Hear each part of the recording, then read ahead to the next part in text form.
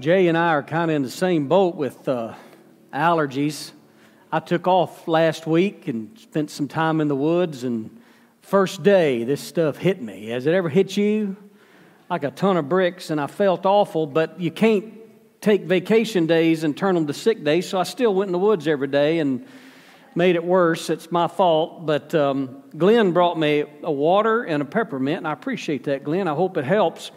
And it reminded me years ago, not here, not at First Baptist, but years ago, I got stuffed head like this one day and got up and preached and did the best I could, and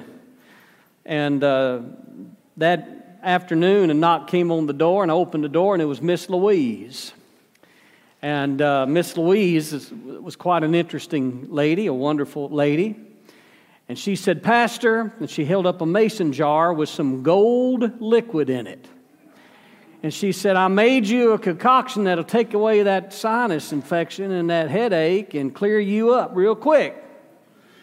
And I said, "Well, what's in it?" And she said, "Honey, lemon, some seasonings." And she said, "Usually I put whiskey in it. But," she said, "I know you don't drink, so I put kerosene in it." And so I said, "Well, thank you so much. God bless you for that." Tracy, you remember that? I said, "God bless you for that." So I put it on the shelf, and next time Tracy got one of these, I said, "Let's just see how this works." No, I didn't do that. But you come up with all kinds of home remedies, amen? And, well, let's talk about David's home today. What we're going to do today is we're going to look at chapter 14. I call this the King's Kiss. We have spent a whole lot of Sundays in 2 Samuel. We went through 1 Samuel, and then in these recent months through 2 Samuel. And we're going to stop today in verse 33 of chapter 14, and we're going to take a detour from 2 Samuel. We're going to pick it up in January with chapter 15. You know, I have to look at a preaching calendar not in terms of months, but in terms of weeks. And we've got some encouraging that needs to be done. We've got some focusing the attention of the church that needs to be done. We've got some holidays coming on. I want to do some holiday preaching.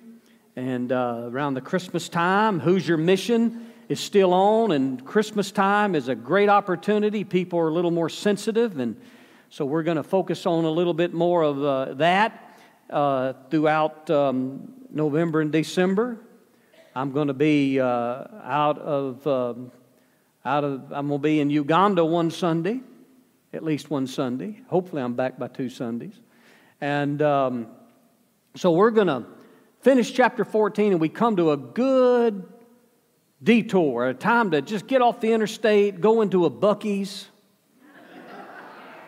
and walk around a little bit, all right? If you've never heard of Buc-ee's, you need to get on the highway and go to Buc-ee's, a big old Texas convenience store, and bring me something, all right? Well, last week, I had more comments on that message from last week from chapter 13, the terrible assault on Tamar and the murder of Amnon and Absalom fleeing. That was a terrible event. It was consequential to David's sin, although he had been forgiven. And today we see Absalom's return. And I want to preach on that today and learn some valuable lessons about how to return to the king. How to return to the king. there's a lot of ins and outs in 2 Samuel. When you're dealing with characters, with people like this that come into play, you got to stop and say, I'm not trying to learn about Absalom. I'm not trying to learn about Joab. I'm not trying to learn about David. I'm trying to learn about God. And what does this tell us about God and His dealings with people? And so when you're reading your Bible, you ask yourself this question: what does this text, whether it's a narrative, a story, or a theological text, or doctrine, or what have you, you ask, what does this teach me about God? And we learn some valuable things about God in this text, even though it's a cast of characters. And so what we're going to do today is we're going to read through this chapter. We're going to look at the cast of characters. Then we're going to make a beeline to the cross. This text takes us right to the cross. And that's where we're going to go, to the cross, where Jesus died for our sins. I call it the kiss of the king. So you remember, Absalom has got revenge against his half-brother Amnon, because Amnon raped and shamed his sister Tamar. It was a terrible ordeal. And in the last part of chapter 13, we see that Absalom fled and went to King Talmai, the king of Geshur, which was a Syrian, where the Syrians are today. It's a part of Syria, so this was a Syrian city-state. David had married Talmai's daughter as one of his wives, and she had 2 children by him, Absalom and Tamar. And that's where Absalom flees to. He goes to his mother's people, his grandfather's palace in Geshur. And the Bible says in verse 37, and David mourned for his son every day. So Absalom fled and went to Geshur and was there for 3 years. So this terrible murder, first-degree murder, conspiracy to commit murder and first-degree murder, premeditated, has taken place 3 years prior when the events of chapter 14 takes place. David mourned and lived with this heartache and this tragedy as a father and a king for 3 years. And verse 39 says, and the soul of King David longed to go forth unto Absalom, for he was comforted concerning Amnon, seeing he was dead. So the first person in the cast of characters I want to notice today is David and his longing. David's longing. It had been 5 years since Amnon raped his sister. 5 years since David sent her over to that house. 3 years had passed since Absalom had murdered Amnon in revenge. I am thankful today that I cannot fathom the burden of grief and hurt that David was bearing for these years. This had to be an incredible weight of grief and burden. Absalom had fled to Geshur, Syria, and now David is comforted. Now, that word comfort that we just read about David being comforted, seeing that Amnon was dead, that's a strange thing.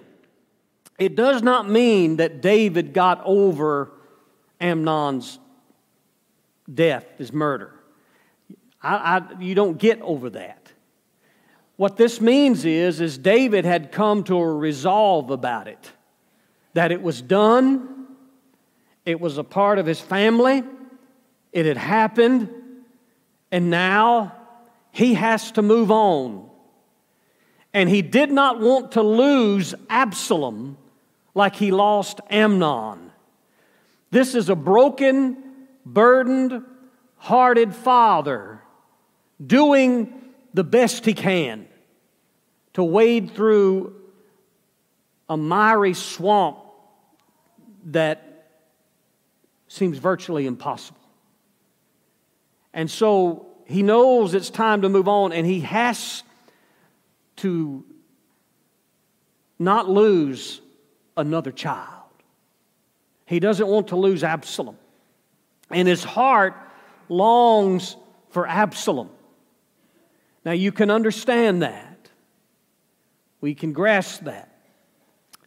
And David could have gone after Absalom. He could have made the journey personally to Geshur.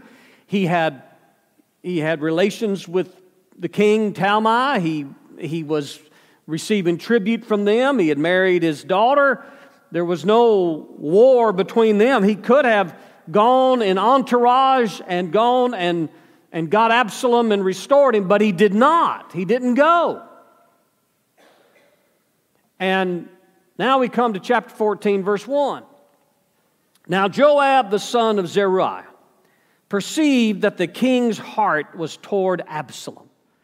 Now remember Joab, he's a questionable guy. We're going to see Joab's demise back when we get coming in January. We're going to see some terrible things. Joab hasn't always had David's best interest in heart. But he sees that the king's heart is toward Absalom. And so Joab does something kind of unique. He does something that, it's to tell you the truth, I think it's a brilliant strategy. Now, brilliant does not mean right. You ever heard of an evil genius? Well, brilliant does not always mean right, but he knows how to approach King David. He's David's nephew. He's David's chief of the army. He's worked with David all these years. He's been with David from day one. He knows how to get to David and get David. Let me say this. He knows how to manipulate David. And so we see the second thing is this woman's story. And let's read this real quick. And Joab sent to Tekoa and fetched from there a wise woman, and said unto her, I pray thee, feign thyself to be a mourner. Put on a show, put on an act to be a mourner, and put on now mourning clothes, and anoint not thyself with oil, but be as a woman that had a long time mourned for the dead. And come to the king and speak on this manner unto him. So Joab put the words in her mouth. Now, you know what that Hebrew phrase means, Joab put the words in her mouth? It means Joab put the words in her mouth. He told her, you do exactly what I tell you to do, and you say exactly what I tell you to say. He wrote the script. He's a playwright. And in verse 4, and when the woman of Tekoa spake to the king, she fell on her face to the ground and did obeisance and said, Help, O king! And the king said unto her, What aileth thee? What's wrong? And she answered, I am indeed a widow woman, and my husband is dead, and your handmaid had 2 sons, and the 2 of them strove together in the field, and there was none to part them, but the one smote the other, and the other and slew him, killed him. And behold, the whole family is risen against your handmaid, and they said, Deliver him that smote his brother, that we may kill him for the life of his brother whom he slew, and we will destroy the heir also. So they shall quench my coal which is left, and shall not leave to my husband neither name nor remainder upon the earth. In other words, she says, my 2 sons got in the field, they started fighting, one of them killed the other, and my family stepped in, and they do not want him to be able to go to a city of refuge and have a trial. They want me to turn him over, and they want to get vengeance on him so they can have all the inheritance. And I'm left with nothing. So she's appealing to David's sense of justice. And the king said unto the woman, Go to your house, and I will give charge concerning thee. I'll send an executive order, we'll straighten it out. And the woman of Tekoa said unto the king, My lord, O king, the iniquity be on me, and on my father's house, and the king and his throne be guiltless. And the king said, Whosoever says aught against you, bring him to me, and he shall not touch thee any more. She's wanting greater assurance. Then said she, I pray thee, let the king remember the Lord thy God. It's always good to bring the Lord in it. That thou wouldest not suffer the revengers of blood to destroy me anymore, lest they destroy my son. And he said, as the Lord lives, there shall not one hair of thy son fall to the earth. Then the woman said, let thine handmaid, I pray thee, speak one word unto my lord the king. And he said, say on. Do you notice David's patience? He's hearing this woman out. They are appealing to his shepherd king heart. This is David being David. This is the David we all know and love. He's being patient. A lesser king would have said, lady, I appreciate you, but do you see that line behind you? All of them want to see me too. I'm going to give you a writ. I'm going to give you an order. You show it to your family. They won't mess with you, I promise you. But he's patient with her. All right? He's patient with her. And the woman said, wherefore then hast thou thought such a thing against the people of God?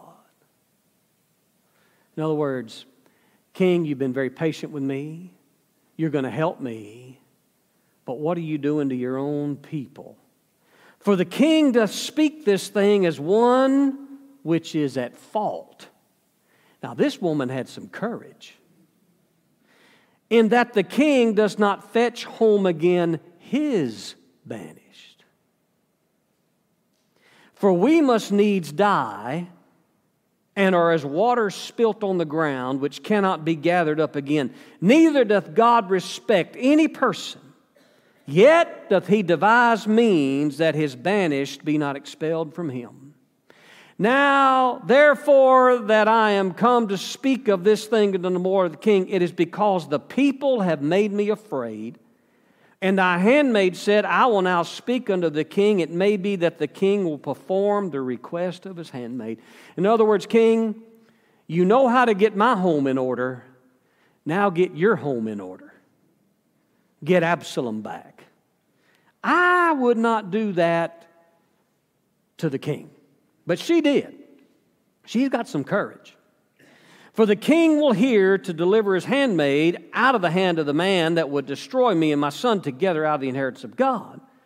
Then thine handmaid said, the word of my lord the king shall now be comfortable, for as an angel of God, so is my lord the king to discern good and bad.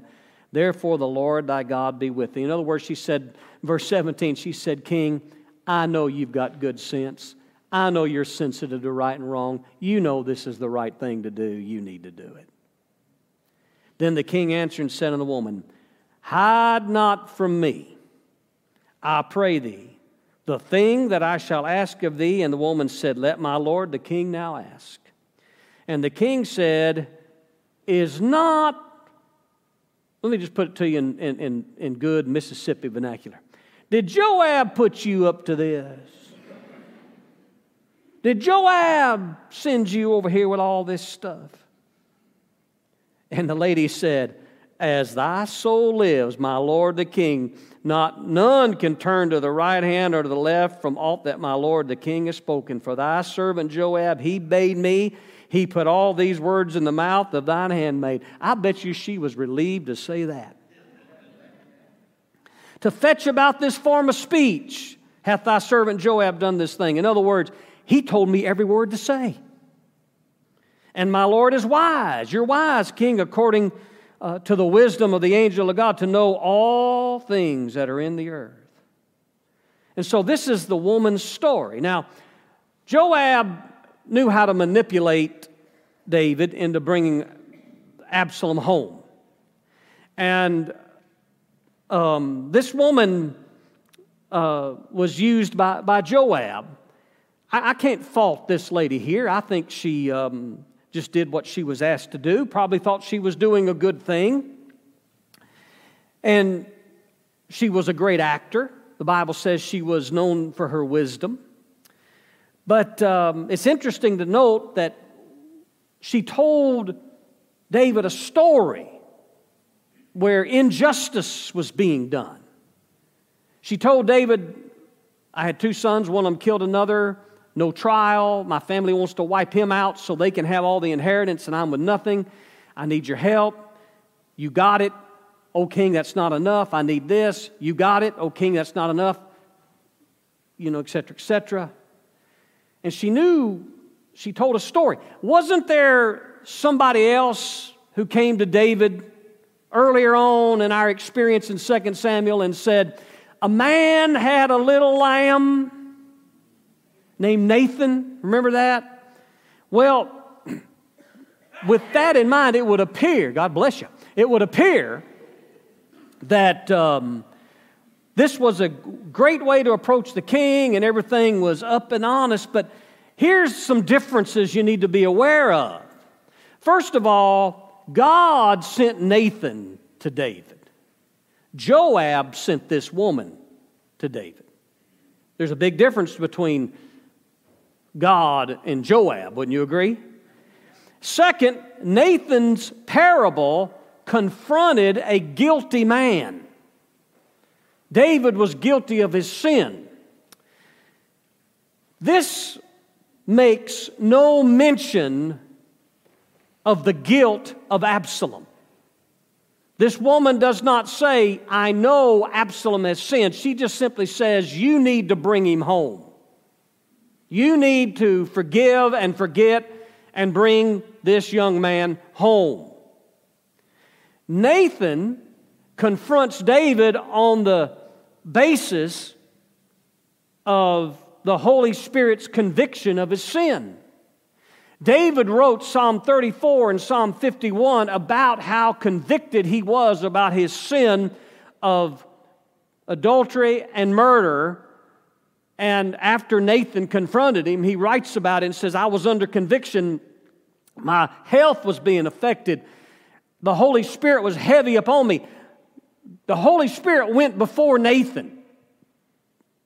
This woman confronts David and at the behest of Joab only. And they manipulate David using his sensibilities and his emotions. Folks, if we're going to preach and tell people the truth about restoration and forgiveness and reconciliation, we cannot do it on the level of the emotions and sensibilities. We have to proclaim the truth and let the Holy Spirit do His work on that soul. And they will come if they follow the Holy Spirit.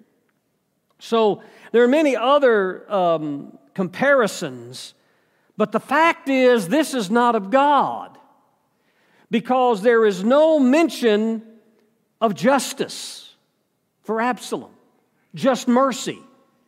And God always receives His banished with justice and mercy. And so this was not a God thing. Now, we come to a third aspect here, Joab's motive. Why did he do this? Why would he want Absalom to come home? If you've read ahead in 2 Samuel, you're going to see that Joab winds up murdering Absalom. And David is in that much deeper grief.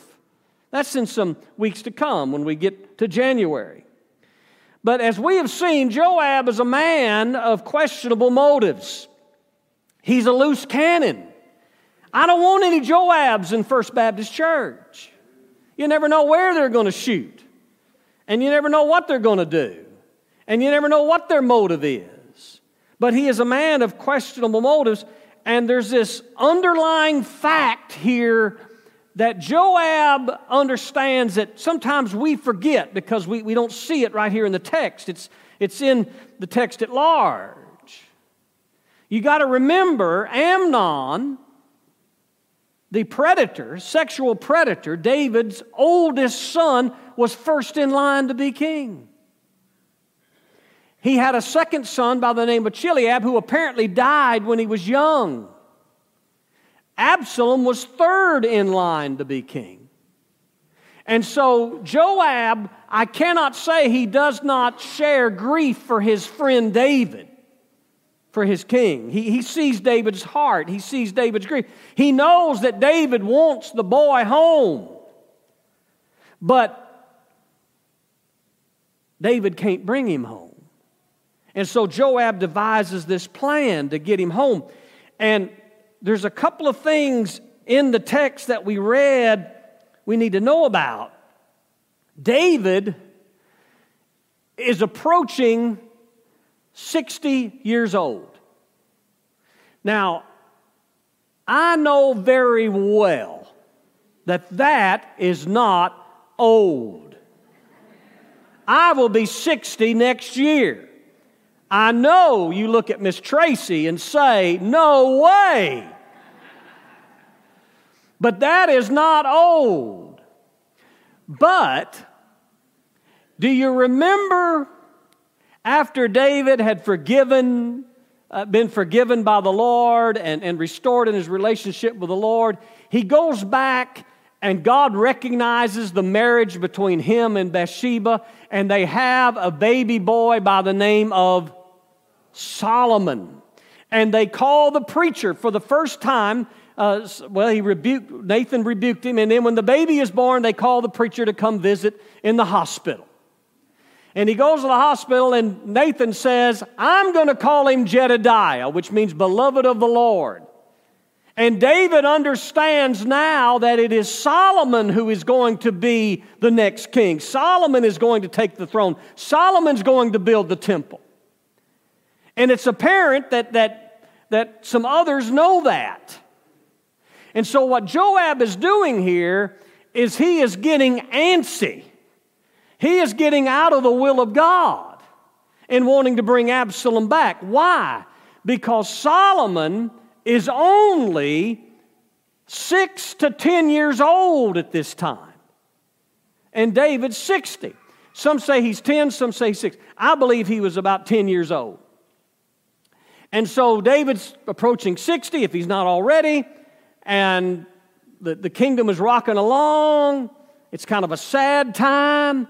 And if you read in verse 19, this woman, when she comes clean before David, says, King, the people in the nation have made me afraid. And what Joab is hearing is some rumbling in the nation. And what the nation is saying is, David is getting old. Let me ask you something. Can a nation kind of get antsy when their leader gets old? Amen or oh me, or you're done mad at me, one or the other. Huh? And so he's getting older. And well, who's next in line? Well, as far as we know, the prophet went in there and renamed Solomon. That boy, he's 10 years old. What are we going to do? Well, there's old beautiful Absalom.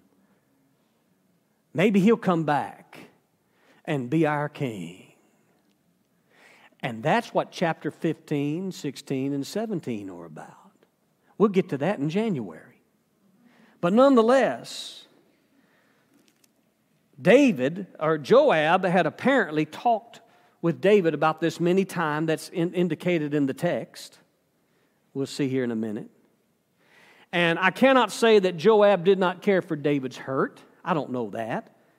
But the fact is, if you take a close look at the woman's dramatic appearance before David, it is as if David is in the wrong.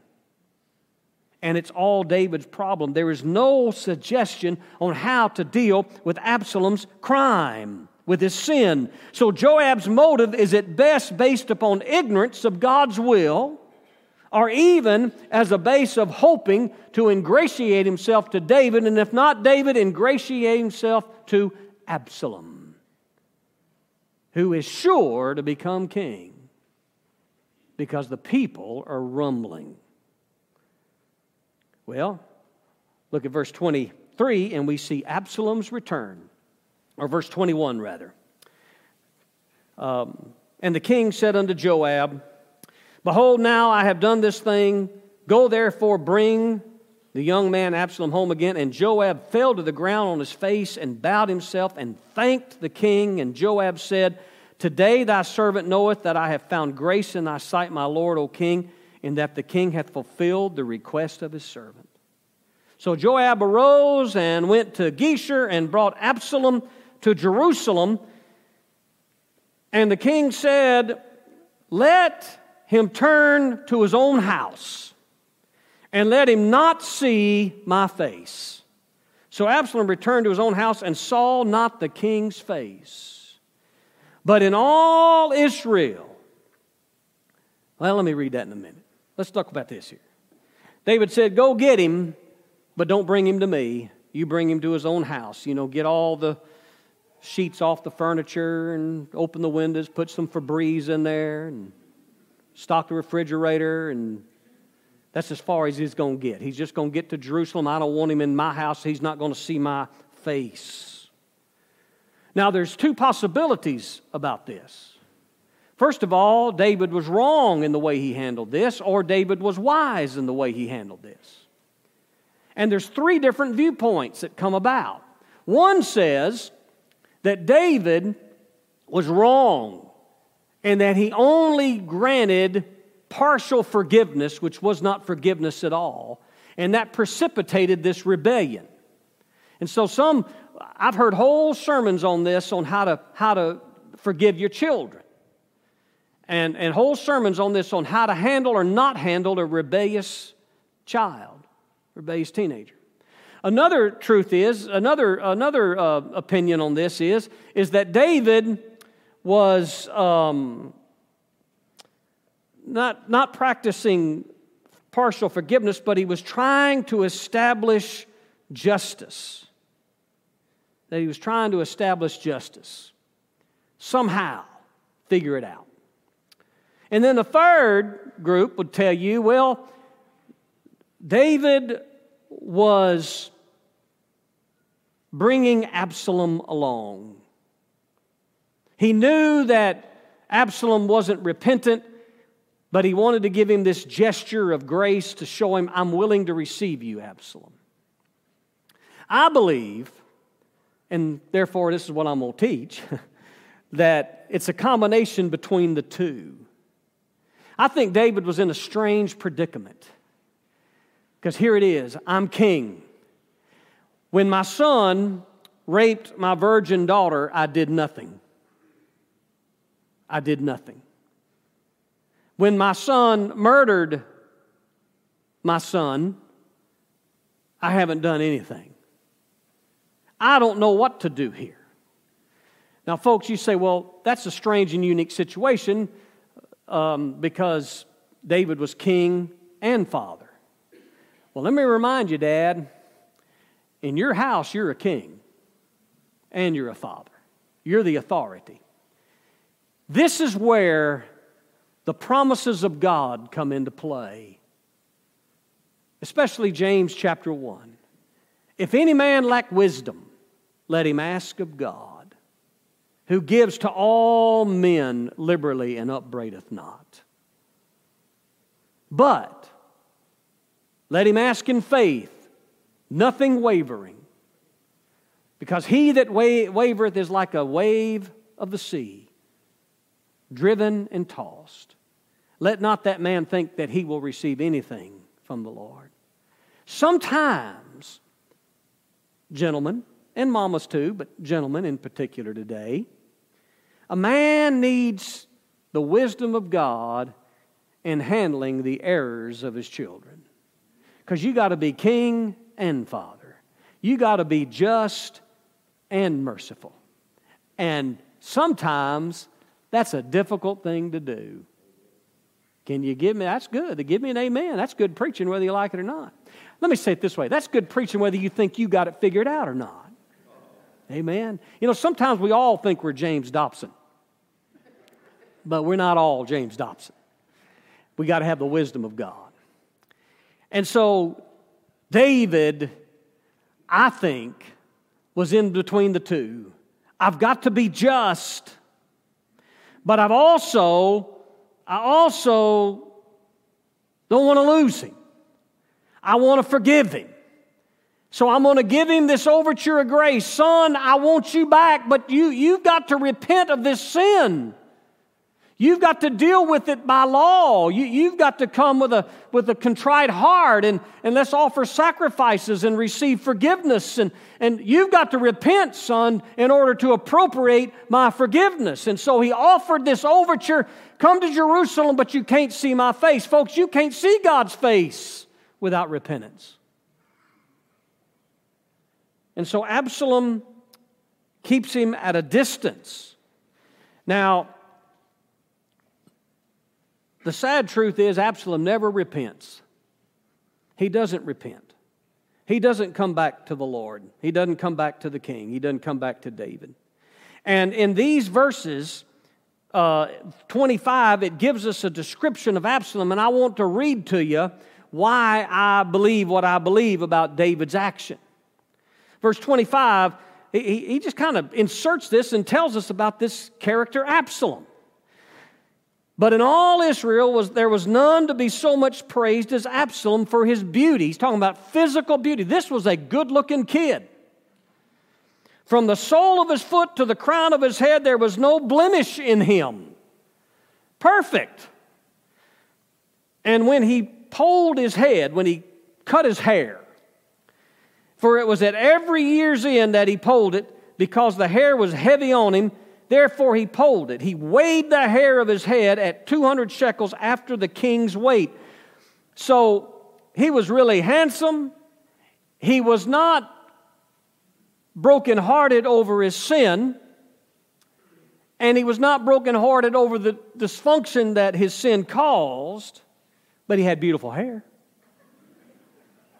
He had beautiful hair. He didn't look like me and Brooks McKay, did he, Brooks? He had beautiful hair. He had it all going for him. He had heavy hair, but he didn't have a heavy heart for his sin. He was fleshly. The ancient rabbis said what he would do when he would ride around town is he had all that long, beautiful hair, he would cover it in gold dust so it would glimmer in the sun and attract attention. And when he cut it, depends on the king's weight at the time, his hair would weigh 3 to 5 pounds. You know what that means in the Hebrew? That's a heap of hair. He was more like Saul than he was King David. Fleshly. Let me wow them with the flesh. Let me wow them with my ability to speak. Let me wow them with my beauty. Let me look real good. Let me look real good. And then it goes on, and we see that Absalom, he wanted mercy, but he would not give mercy. Read on. And unto Absalom there were born 3 sons and 1 daughter whose name was Tamar. She was a woman of fair countenance. Remember Tamar's sister, he named his daughter after her. That shows us his love for his sister. But he murdered, after 2 years of planning and plotting, he murdered his brother. Showed no mercy in this, no appeal at all. But that's what he wanted. That's what he wanted, mercy, but he wouldn't give it. And he dwelt 2 full years, verse 28, in Jerusalem, and saw not the king's face. Therefore Absalom sent for Joab to have sent him to the king. In other words, Joab, I came back to Jerusalem to see the king. I want to see the king. I want to see the king. But Joab wouldn't respond. Joab wouldn't come to him. And when he sent again the second time, he would not come. Therefore Absalom said unto his servants, look at verse 30, see, that's Joab's field right there. He's got barley planted near mine. Go and set the barley field on fire. And he set his barley fields on fire. And Absalom's servants set the field on fire. Isn't that interesting? You know, I've heard sermons on this about God getting people's attention. And you know, God does get your attention, but that's really not what's taught here. This is not about God. This is about God's getting your attention. This is about Absalom's arrogance. This is about his arrogance and about how he makes demands on people. on authority. I'm going to burn Joab's field. That'll get him over here. Perhaps Joab had seen what Absalom was really like and knew it wasn't going to work out, knew he'd made a mistake. I don't know, but it got his attention when them fields got on fire, because that's money. And so Joab went to see him, and Joab came to Absalom's house and said, "Why have your servants burnt my field?" And Absalom answered, "Joab, behold, I send unto you, saying, Come hither, come here, that I may send thee to the king to say, Wherefore I am come from Geshur. It had been good for me to stay in Geshur. Now therefore let me see the king's face, and if there be any iniquity in me, let him kill me." There's his arrogance. He doesn't acknowledge that he's a murderer. He doesn't acknowledge that he broke God's law. He's saying, I'm innocent, and if the king thinks I'm guilty, let him kill me. I'll convince him of my innocence. He mocked justice. Why am I come from Geshur? He needs to accept me. And look what happens. So Joab came to the king and told him. And when he called for Absalom, he came to the king and bowed himself on his face to the ground before the king, and the king kissed Absalom. Hypocrisy. This looks very humble. We're going to find out in January it wasn't humble repentance. It was a fake contrition at best. Far from it, far from reality. There was no repentance. And the king kissed him. What are some lessons we learn from this? Well, first of all, is a lesson about the importance of the Word of God. We had a cast of characters in this chapter. Think about it. Who's missing? Nathan's missing. The old prophet. The one who spoke God's word with clarity is missing. David didn't consult him. Joab didn't consult him. Joab didn't go to Nathan and said, go talk to the king. He went to a wise woman from Tekoa. It's a lesson about forgiveness. Folks, let me share something with you about forgiveness. Forgiveness is not reconciliation. If you forgive somebody, that does not mean you have to have a relationship with them. You may never be able to have a relationship with them again. You may never be able to reconcile what they've done, what you've done, what both of y'all have done. You may never be able to be the best of friends again. Reconciliation is different than forgiveness. Forgiveness is not a one-time thing. I've had people say, boy, when I saw him in Walmart the other day, all that anger welled up in me. I thought I had forgiven him. You did. But you need to forgive him again. See, Jesus, when Peter said, Jesus, how often should we forgive people? 7 times? Peter was being generous because the rabbis taught 3 times. You forgive somebody 3 times, 3 strikes, you're out. So Peter was being generous, and then Jesus gave an infinite number. And he was telling us, you might have to forgive somebody for the same offense over and over again for the rest of your life. It is a choice you may have to make at any given moment. When you look at me, you might need to say, I need to forgive him. And yes, you do. And so forgiveness is not a one-time thing. But in chapter 14, verse 14, this woman came and she gave some good advice. Even though it was not the right approach, it was good advice to David. She said, David, you need to forgive this boy and show forgiveness to him, because one day it's going to be too late. We're all going to die. And you don't want to die without it being resolved.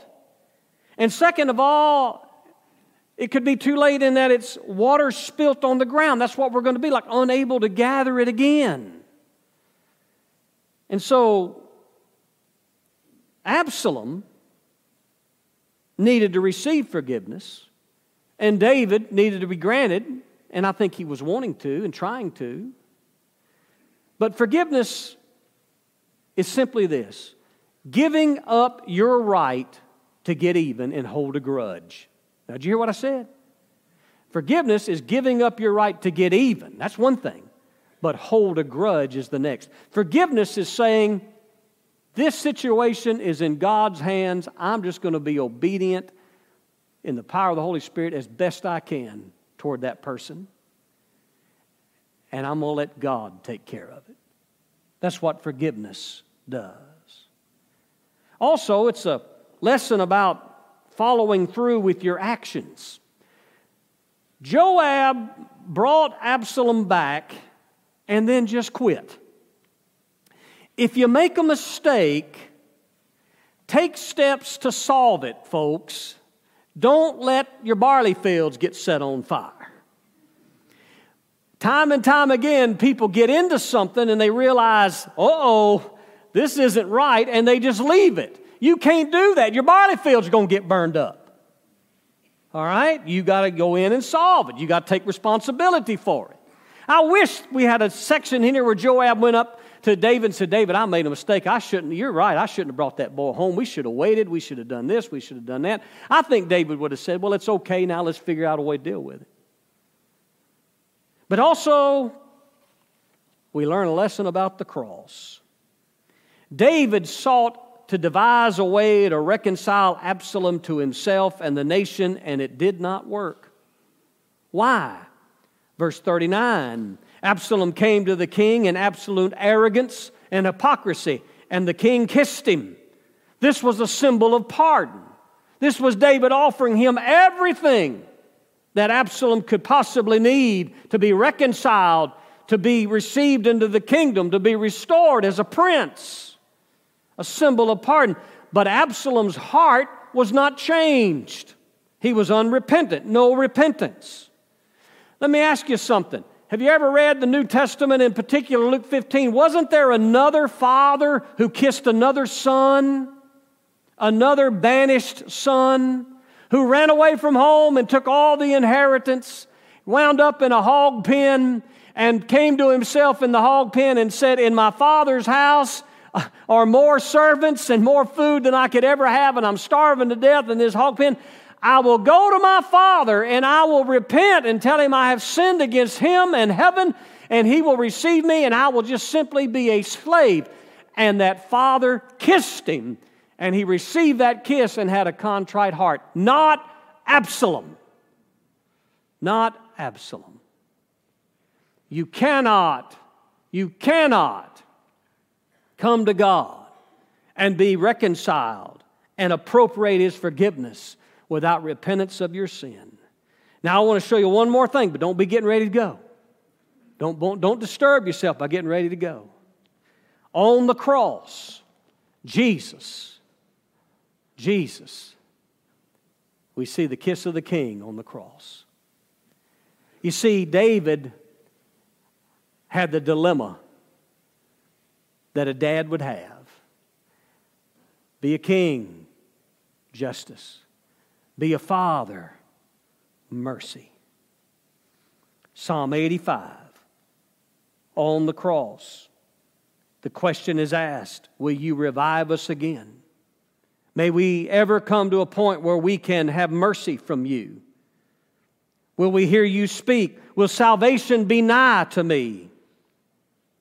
Surely His salvation is nigh them that fear Him. And then here it is. Mercy and truth, justice, are met together. Righteousness and peace have kissed each other. And that's what happened on the cross. And that's how the banished are brought back. That's how justice is met. And that's how mercy is met. It's at the cross where Christ took the justice of God and died for our sins while giving us mercy.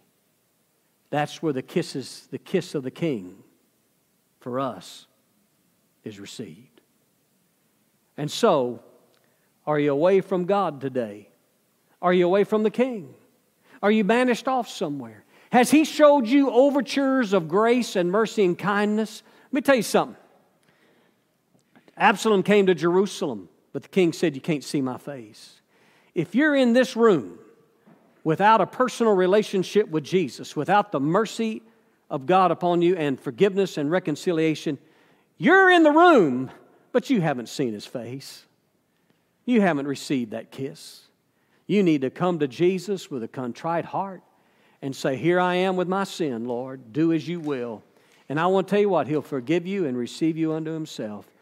Would you do that today? Let's stand for our song of appeal. And we will pray and invite you to come to Jesus. If you're not 100% certain that if you died today that you'd go to heaven, you need to come to Jesus. Receive the King's kiss in humility and a contrite heart. You come after we pray.